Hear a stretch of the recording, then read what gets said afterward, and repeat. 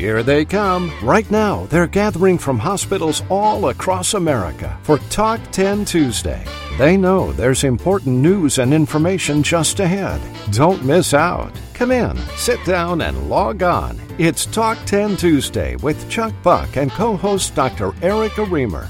Here now is the publisher of ICD-10 Monitor, Chuck Buck. Thank you, Clark Anthony. Hello, everyone, and welcome to the 316th edition of Talk 10 Tuesday, brought to you today by ICD University. And joining me this morning is my co-host, the very popular Dr. Erica Remer. Dr. Remer is the founder and the president of Erica Remer, MD, and good morning, Erica. Good morning, Chuck. Good morning, everyone. Last Tuesday, we reported on this ICD-10 Coordination and Maintenance Committee meeting that was taking place at CMS headquarters in Baltimore while we were actually on the air. And today we'll have an update on the outcome of that two-day meeting when Linda Holtzman joins us later in the broadcast. She is the founder and principal of Clarity Coding. She's also a recognized personality at the Coordination and Maintenance Committee meetings. Boy, you can certainly say that again. The CMS meeting is always important news, and Lori Johnson will report on some of the more notable proposals for new code topics that were presented last week. Speaking of codes, Nellie Leon-Chisain from the American Hospital Association is on the program. She'll be discussing COPD. We are delighted to have her on the program. Also on the broadcast today is Talk 10 Tuesday resident psychiatrist H. Stephen Moffitt. Dr. Moffitt's going to be reporting on a sports story. It's a story that involves a major basketball star and ICD-10 coding. What do you think of that?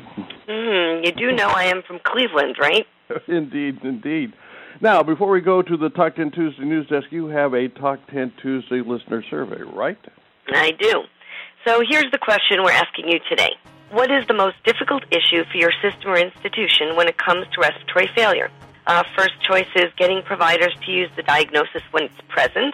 Second choice is getting providers to avoid using the diagnosis when it is not present. My providers over and underutilize the diagnosis equally. Me or my fellow CDIS coders don't recognize the clinical indicators adequately. Post-operatively, no problem, and not applicable. We're going to have the results of the Talk 10 Tuesday listener survey at the end of this broadcast.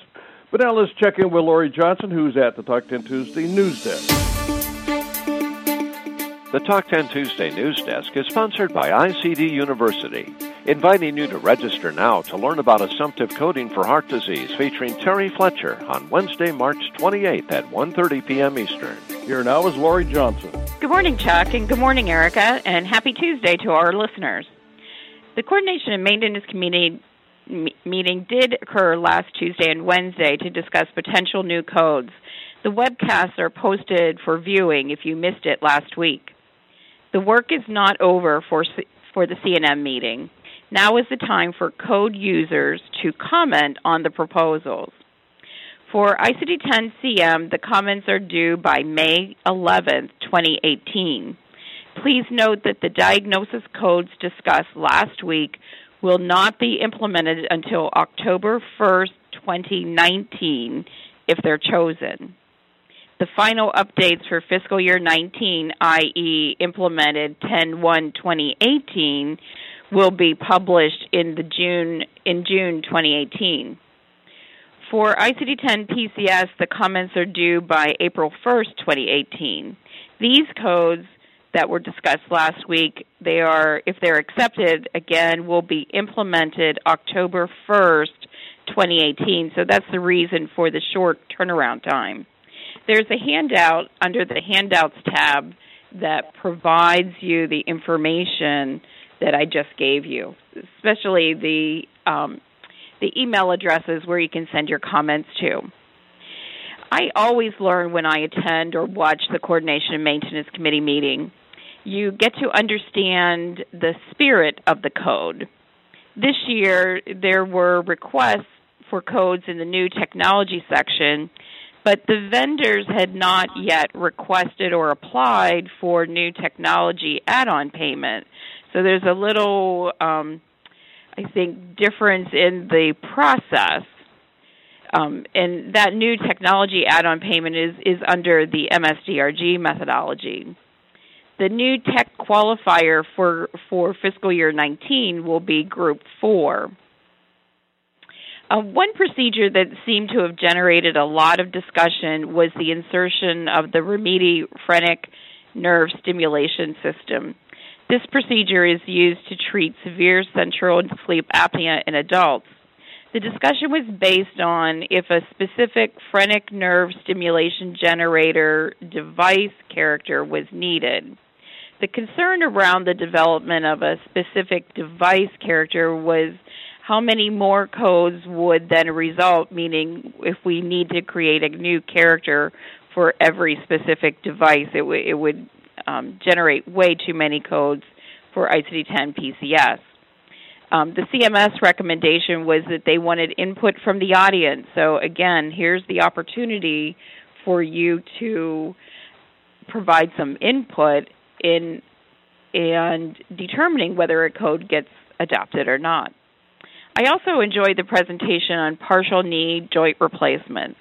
Knee and hip arthroplasties are among the top inpatient procedures in the United States.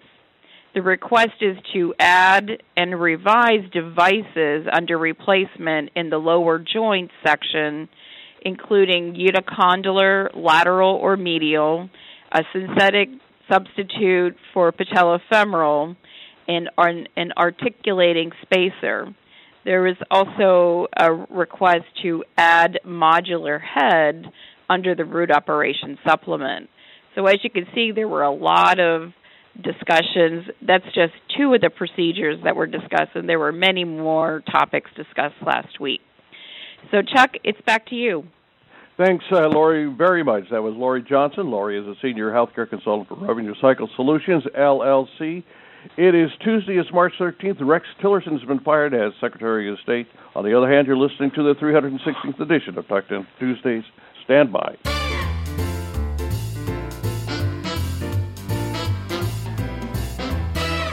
Talk 10 Tuesday is brought to you today by ICD University. When it comes to diagnosing respiratory failure, some providers may not make the diagnosis when it's present, or they may call everything respiratory failure, setting up their institutions for clinical validation denials. This Thursday, Dr. Erica Remer will explain the clinical indicators so you can identify respiratory distress, hypoxemia, hypercarbia, and respiratory failure, including these indicators in the postoperative setting. Dr. Remer will also give you the tools to compose clear and compliant queries and to avoid denials. To learn more, attend this Thursday's webcast, How to Recognize Respiratory Failure and Prevent Denials. Register today. Simply click on the rotating ad on the ICD-10 Monitor homepage or call 800-252-1578, extension 2. Thank you, Clark Anthony. As we mentioned at the top of the broadcast, last Tuesday and Wednesday, CMS held its ICD-10 Coordination and Maintenance Committee meeting. Now, someone who has authored many, many proposals for new and revised ICD-10 procedure codes is our next guest, and that is Linda Holtzman, and she certainly is a familiar voice and a presence at those CNM meetings. Good morning, Linda. Welcome to the broadcast. So what's new? Thanks, Chuck. Rather than discussing specific topics from the March 2018 CNM meeting, I'd like to share my observations on a few general trends I noticed which are likely to impact all of us going forward. The first is the composition of the CNM committee itself, specifically the CMS members on the ICD-10 procedure code side. We were fortunate that the committee structure had been remarkably stable for years, and the CMS representatives were dedicated professional coders. But with the retirement a few months ago of Pat Brooks, the longtime CNM co-chair, a rather concerning trend has emerged. There are still 4 CMS representatives on the committee, but now only one of them is an RHIA. The others are a nurse, an occupational therapist, and one with no related background. With much respect, they don't know coding, and it showed at the meeting. 2 of the proposals were so inconsistent with basic ICD-10 principles that CMS had to take down the original proposals from the CNM website and post corrected versions. This does not bode well, I think, for the committee or for coding in general. For myself, I'm writing to the director of the CMS Division of Acute Care to express that the CNM Coding Committee should be composed primarily of professional coders. Another trend I noticed is nothing new, but seemed particularly acute at this last CNM meeting. Many clinical presentations given by physicians continue to be, shall we say, misfocused due to the presenters not understanding who the CNM audience is. For example, 2 physician presenters explained that the neurovasculature works like plumbing. One said that intracranial means inside the cranium where your brain is, and one felt that need to explain how to organize health information to a room full of people with degrees in health information management.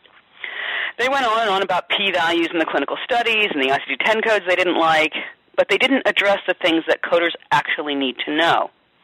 What are the characteristics of this diagnosis or procedure? What does the documentation say that will enable us to recognize it distinctly? So for myself, I'm writing to the committee chairs to suggest perhaps some pretty straightforward guidelines for physician presenters. A third trend I noticed is more fun. Never assume that a C&M topic will be easy. There was one diagnosis code topic where the C&M representative said, this is, quote, this is hopefully an easy one. So, of course, the audience members argued about it for 15 minutes without resolution, and eventually the C&M representative asked us to write in our suggestions. This easy topic will probably return for a second try at the C&M meeting in September. The fourth trend, everyone's favorite, Section X, new technology. CMS presented what they called a, quote, gentle reminder on the purpose of Section X, with an outline and other useful points. I encourage you to get this and to read it.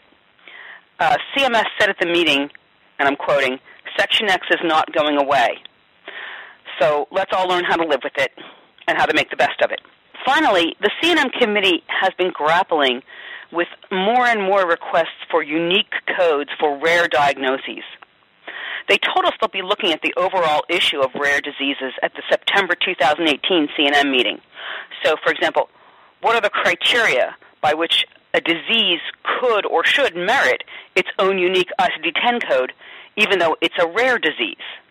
This is your opportunity to weigh in, and I hope you will. Now, back to Dr. Erica. Thanks, Linda. I really missed being there with you. I think the committee needs a clinician who understands coding. Pick me, pick me. That was Linda Holtzman. Linda is the founder and principal of Clarity Coding. Thanks, Erica, very much. And Linda, thanks for that very candid update on the C&M meeting last week. Thanks again. Now, while the new ICD-10 codes have been in the healthcare news, such as this program, ICD-10 was in the news last week because of a major sports story. Here now to connect the dots between sports and ICD-10 is Talk 10 Tuesday resident psychiatrist H. Stephen Moffat. Good morning, Dr. Moffat. So let's talk about two of your favorite subjects, sports and mental health. Yes, thank you, Chuck. You know, over 20 years ago, a colleague and I started the first ever sports psychiatry program at a medical school. We both loved sports and had participated in many growing up. Over time, that local program actually morphed into the International Society for Sports Psychiatry. One of our initial goals was to destigmatize mental illness in athletes, as athletes were even more reluctant than the public to admit mental illness, even though it was assumed they were as vulnerable, especially due to the pressures, losses, and short careers. Very slowly, examples of self-disclosure have emerged. The latest, and perhaps most dramatic, is professional basketball star Kevin Love, who just last week went so public that he appeared on many daily news shows. He was as much surprised at his self-disclosure as he was about having a panic disorder. Here's why. Years back, early in his professional career, a friend asked him why National Basketball Association players didn't see psychotherapists. Mr. Love answered, "I scoff at the idea. Nobody talked about what they were struggling with on the inside. I didn't want to look weak." Now, no wonder his favorite emoji had been a flexed muscle. Come later reality, he was actually laid weak by his panic disorder. He had frozen more than once at a game over recent months, leaving his teammates perplexed. After the most recent, he ran into the locker room with such symptoms as confusion, dizziness, heart palpitations, feeling short of breath, and a fear he was dying from a heart attack. He was taken to a hospital where a medical workup was negative, and then thought to have a panic disorder. He was referred to a therapist. Indeed, this is a common yet understandable misinterpretation of those symptoms. They often seem to be physical at first, so panic disorder is sometimes thought to be the great masquerader. The distinguishing factor seems to be that the brief panic attacks go away on their own fairly quickly, often in minutes, and are periodic. That is not true of most medical disorders. After these symptoms start, they are often followed by a month or more of persistent worry or behavioral change, then allowing for ICD diagnosis of F41. Panic disorder, which is an anxiety disorder, is one of our most common mental disorders. It is hard to pinpoint any psychological cause for when it emerges. In Kevin Love's case, psychotherapy helped him trace back what he was anxious about to unresolved grief for a beloved grandmother. Fortunately, it is eminently treatable, as it has been for him, by psychotherapy and or medication. The strangest irony here is that, as Poco said, we have met the enemy, and the enemy is also us. Those in healthcare, including psychiatrists, are as reluctant as athletes to self-disclose. Yet, as the greatest player and his teammate LeBron James lovingly treated Mr. Love, what he is doing is a sign of strength, not weakness. Quotes, "You're even more powerful now than ever before," end of quote. Indeed, another athlete, the football player Brandon Marshall, has called raising mental health awareness, quotes, "the civil rights issue of our era," end of quotes. In our various presentations, we've also realized that on Talk 10 Tuesday. Have we not, Chuck? Over to you, Erica. Thanks, Dr. Moffick. That was nationally renowned psychiatrist Dr. H. Stephen Moffick. Chuck? Thank you, Erica, and thank you very much, Dr. Moffick. And be sure to read my interview with Dr. Moffick. It's on physician burnout, and you can find it in today's edition of the ICD-10 Monitor E-News. It's up on our website at this very moment.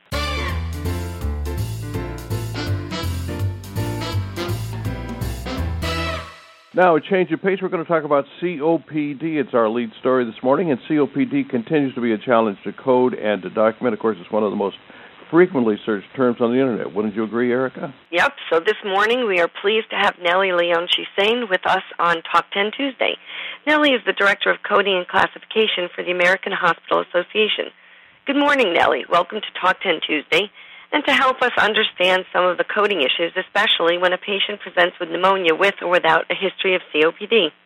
Nellie? Yes, COPD can indeed be a challenge to code and document, but Coding Clinic has been out there trying to help us out. So COPD is a general term used to describe a variety of conditions that result in obstruction of the airway. And if you recall, ICD-10-CM classifies these conditions to Category J44, other chronic obstructive pulmonary disease. Now, Category J44 is further subdivided to specify whether there is an acute lower respiratory infection, J44.0, and whether there is an exacerbation of the condition, J44.1, and of course there is also code J44.9 for unspecified COPD. The list of inclusion terms under Category J44 can be challenging as questions arise as to whether these combinations are all covered under Category J44 and do not require any other codes, or if another code is needed, what order should these codes be in? So reading the tabular notes is important because they clarify that codes from Category J45 are assigned to specify the type of asthma, and code J44.0, COPD with acute lower respiratory infection, needs a code to identify the infection. The note at J44.0 used to read, use additional code to identify the infection, which resulted in confusion over sequencing different types of pneumonias with COPD, since the note required that code J44.0 be sequenced before the actual infection. So it's important to evaluate Coding Clinic advice looking at the date it was published and confirming whether the instructional guidance has remained the same since the publication date. Coding Clinic provided guidance in 2016 and 2017 for sequencing pneumonia and COPD. However, the use additional code was changed to a code also note effective October 2017. Now, this means that instead of a so-called hard-coded sequencing instruction, the sequencing of code J44.0 versus the infection code for the pneumonia will depend on the circumstances of the encounter, meaning that we would apply the definition of principal diagnosis to determine the sequencing. So if the patient is admitted to treat the pneumonia, the code for pneumonia would now go first. Another issue related to what infections were included in the lower respiratory infections covered by J44.0. Acute bronchitis and infectious pneumonias are included, but influenza is not, since influenza involves both the upper and lower respiratory infection. Also, aspiration pneumonia and ventilator-associated pneumonia are not included under J44.0 since the ICD-10-CM codes for these pneumonias do not fall under the respiratory infection codes. Aspiration pneumonia is under lung diseases due to external agents, while ventilator-associated pneumonia is under intraoperative and post-procedural complications and disorders of respiratory system. So when a patient with either aspiration pneumonia or ventilator-associated pneumonia has COPD, what we use is J44.9 unspecified COPD instead of J44.0 for the infection, or J44.1 exacerbation, because an acute exacerbation is not the equivalent to an infection superimposed on a chronic condition, although an exacerbation may be triggered by an infection. Back to you, Dr. Erica. You know what, Nellie, I have a question for you. If a patient has aspiration pneumonitis, which is, inhaling, it's usually a chemical reaction, but they end up with a secondary bacterial pneumonia as a result, would the code be for both of them, and then you could use the J44.0? Well, if the patient happens to have both the aspiration pneumonia and bacterial pneumonia, those are two different types of pneumonia. So you could assign the two codes. Now, whether the J44.0 would be assigned also would depend on the linkage that is made in the documentation. Everything depends on the doctor's documentation. That clears it up for me. I appreciate it. So thank you very much, Nellie. That was Nellie Leon-Chisane. Nellie is the Director of Coding and Classification for the American Hospital Association. Chuck?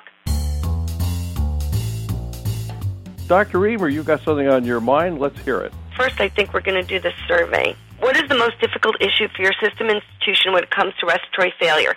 So 17% of you said getting the providers to use the diagnosis when it is present. And now 23% of you are saying getting providers to avoid using the diagnosis when it's not present. And 24% of you are like, yeah, they do both. 4% of you actually don't think that it's an issue that you don't recognize the clinical indicators. Post-operative is a problem in 7%, and then the rest is not so important. So I think that shows that there are people who are still having issues with this in their clinical documentation integrity programs. And if that's the case, I think that what we probably should do is join me on Thursday when I'm doing a webinar for ICD University on respiratory failure. And now, once again, it's time for the co-host of Talk 10 Tuesday, Dr. Erica Reamer, to talk about something that's on her mind. Dr. Reamer, what is on your mind today? When coding guidelines are made, it's sometimes hard to anticipate every eventuality that's going to crop up. And I respect that the coding authorities do the best they can, and I think they actually do a really good job. But as a clinician who gets coding, sometimes I find scenarios which do not satisfy my sensibilities. So this all started with a case of a patient who came in from a nursing home with ataxia, nystagmus, and vomiting from elevated dilantin level. So I want to also give this patient gingival hyperplasia, which is a known side effect of phenytoin. So I did a lot of reading, the official guidelines, coding clinics, articles on the Internet from very knowledgeable coding professionals, and they would suggest that this is supposed to be coded as an adverse reaction. I respectfully disagree and think the rules should be changed. Since I have the benefit of being able to measure a level, I know this is an overdosage. Is it from an accidental administration of too much medication? Did something change in the patient's situation which should have resulted in a dosage adjustment? Did another medication affect the level due to an unexpected interaction? I don't know why, but I do know that this is what I, as a clinician, would consider a poisoning. The gingival hyperplasia is an adverse effect of phenytoin, but the ataxia, nystagmus, vomiting resulting from a markedly elevated level, even if the medication was duly prescribed and properly administered, I think it should be coded as a poisoning in my clinician head. Most medications can't be measured or monitored, so you have to presume that if they're being correctly administered and taken, that they're in the therapeutic range. An undesired side effect while a medication is therapeutic is the definition of adverse effect. But if you can measure a level and you know it is toxic, the rules should not mandate coding adverse effects because this is toxicity. I try to think about the goal of ICD-10. It is meant to be able to epidemiologically track trends. If they release a new medication and lots of patients start to show harmful effects, then someone should look at that medication to see if the benefits outweigh the risks. If the answer is no, you have identified a problem, and you may need to remove the cause by taking the drug off the market. If the undesirable manifestations only occur when the level is toxic, and the benefits of the drug are high, then the medication shouldn't be penalized when it's kept in the therapeutic range. And action should be taken to maintain the level in the therapeutic range. So if two medications are prescribed correctly and properly administered, and there are adverse effects, but you can't prove overdosage of either, and can't determine which is the culprit, give them both a code for adverse effects. But if you can measure a level and know it is high, then I think it should be called a poisoning. And if it isn't clear by, as Nellie was intimating before, if it isn't clear by the circumstances or the documentation, the provider should be queried. This isn't necessarily intuitive, and they may need education, but the clinician should be given the opportunity to use his judgment. Therapeutic with side effects, adverse effects. Toxic with manifestations, poisoning. So, Chuck, that's my talk back for this week. Thanks for the opportunity. Thank you very much, Erica. That was really very interesting. And by the way, you can read her story. It's up on the ICD-10 Monitor homepage right now. Thanks again. Erica, let's take a look at a couple of questions that come in. I'm particularly interested in Sherry's response to what you just heard from Linda. So Sherry totally agrees with Linda. She thinks that you need credentialed coders and that we're getting lost in the quality metrics and not really following ICD-10 CM tenets. What do you think about that, Linda, and possibly Nellie might want to chime in as well? This is Linda. I actually posted a response to Susan in the chat box. One CNM member from CMS is indeed a certified coder. That's Mary Lou Hugh. She goes by Maddie. She's an RHIA and a CCS. She's been on the committee for years, decades, and is very well informed. Also, a clinician member like an RN or an MD or a DO, that's useful. And, in fact, the committee has designated clinical advisors who are physicians working for CMS. But absolutely, I feel that the majority of the CNM members from CMS must be professional coders. And, in fact, that's why I plan to write to the director of the CMS Division of Acute Care to express that view. And I would, if you feel the same way, I would encourage you to do the same. The director of the CMS Division of Acute Care is a gentleman named Don Thompson, and I'm sure he's just waiting to hear from us. This is Nellie. I am not privy to what happens behind the scenes. So what Linda's referring to are the folks that served as presenters for the topics. I don't know whether Maddie, who Linda referred to, was involved in reviewing all the other presentations or has worked with the presenters to put these proposals forward. So I will take a pass on what actually happens because I don't know what the behind-the-scenes process is. I should note that I also am not privy to what's going on behind the scenes, and of course, everything that I've said is my own opinion and only my own. Oh, very good. That's going to be the last word. I want to thank you very much. This is going to be a wrap for this edition. Actually, it's our 316th edition of Talk 10 Tuesday, and Eric and I want to thank Linda Holtzman, whom you just heard, Lori Johnson, Nellie Leon Chasing, whom you just heard, Dr. H. Stephen Moffitt, and we hope you're going to be right back here this Thursday when we do the Recognize Respiratory Failure and Preventive Denials. That's the webcast featuring Dr. Erica Remer. It's coming your way this Thursday, 1:30 p.m., and I hope you'll be back here with us next Tuesday. That's when we're going to be joined by Stanley Knockerson, Glenn Cross, Terry Fletcher, and Dr. Jeffrey Epstein. Until then, I'm Chuck Buck, speaking on behalf of Dr. Erica Remer and everyone here at Talk 10 Tuesday and ICD-10 Monitor. Boy, thanks very much, everyone. Have a great week. Talk 10 Tuesday is a production of ICD-10 Monitor.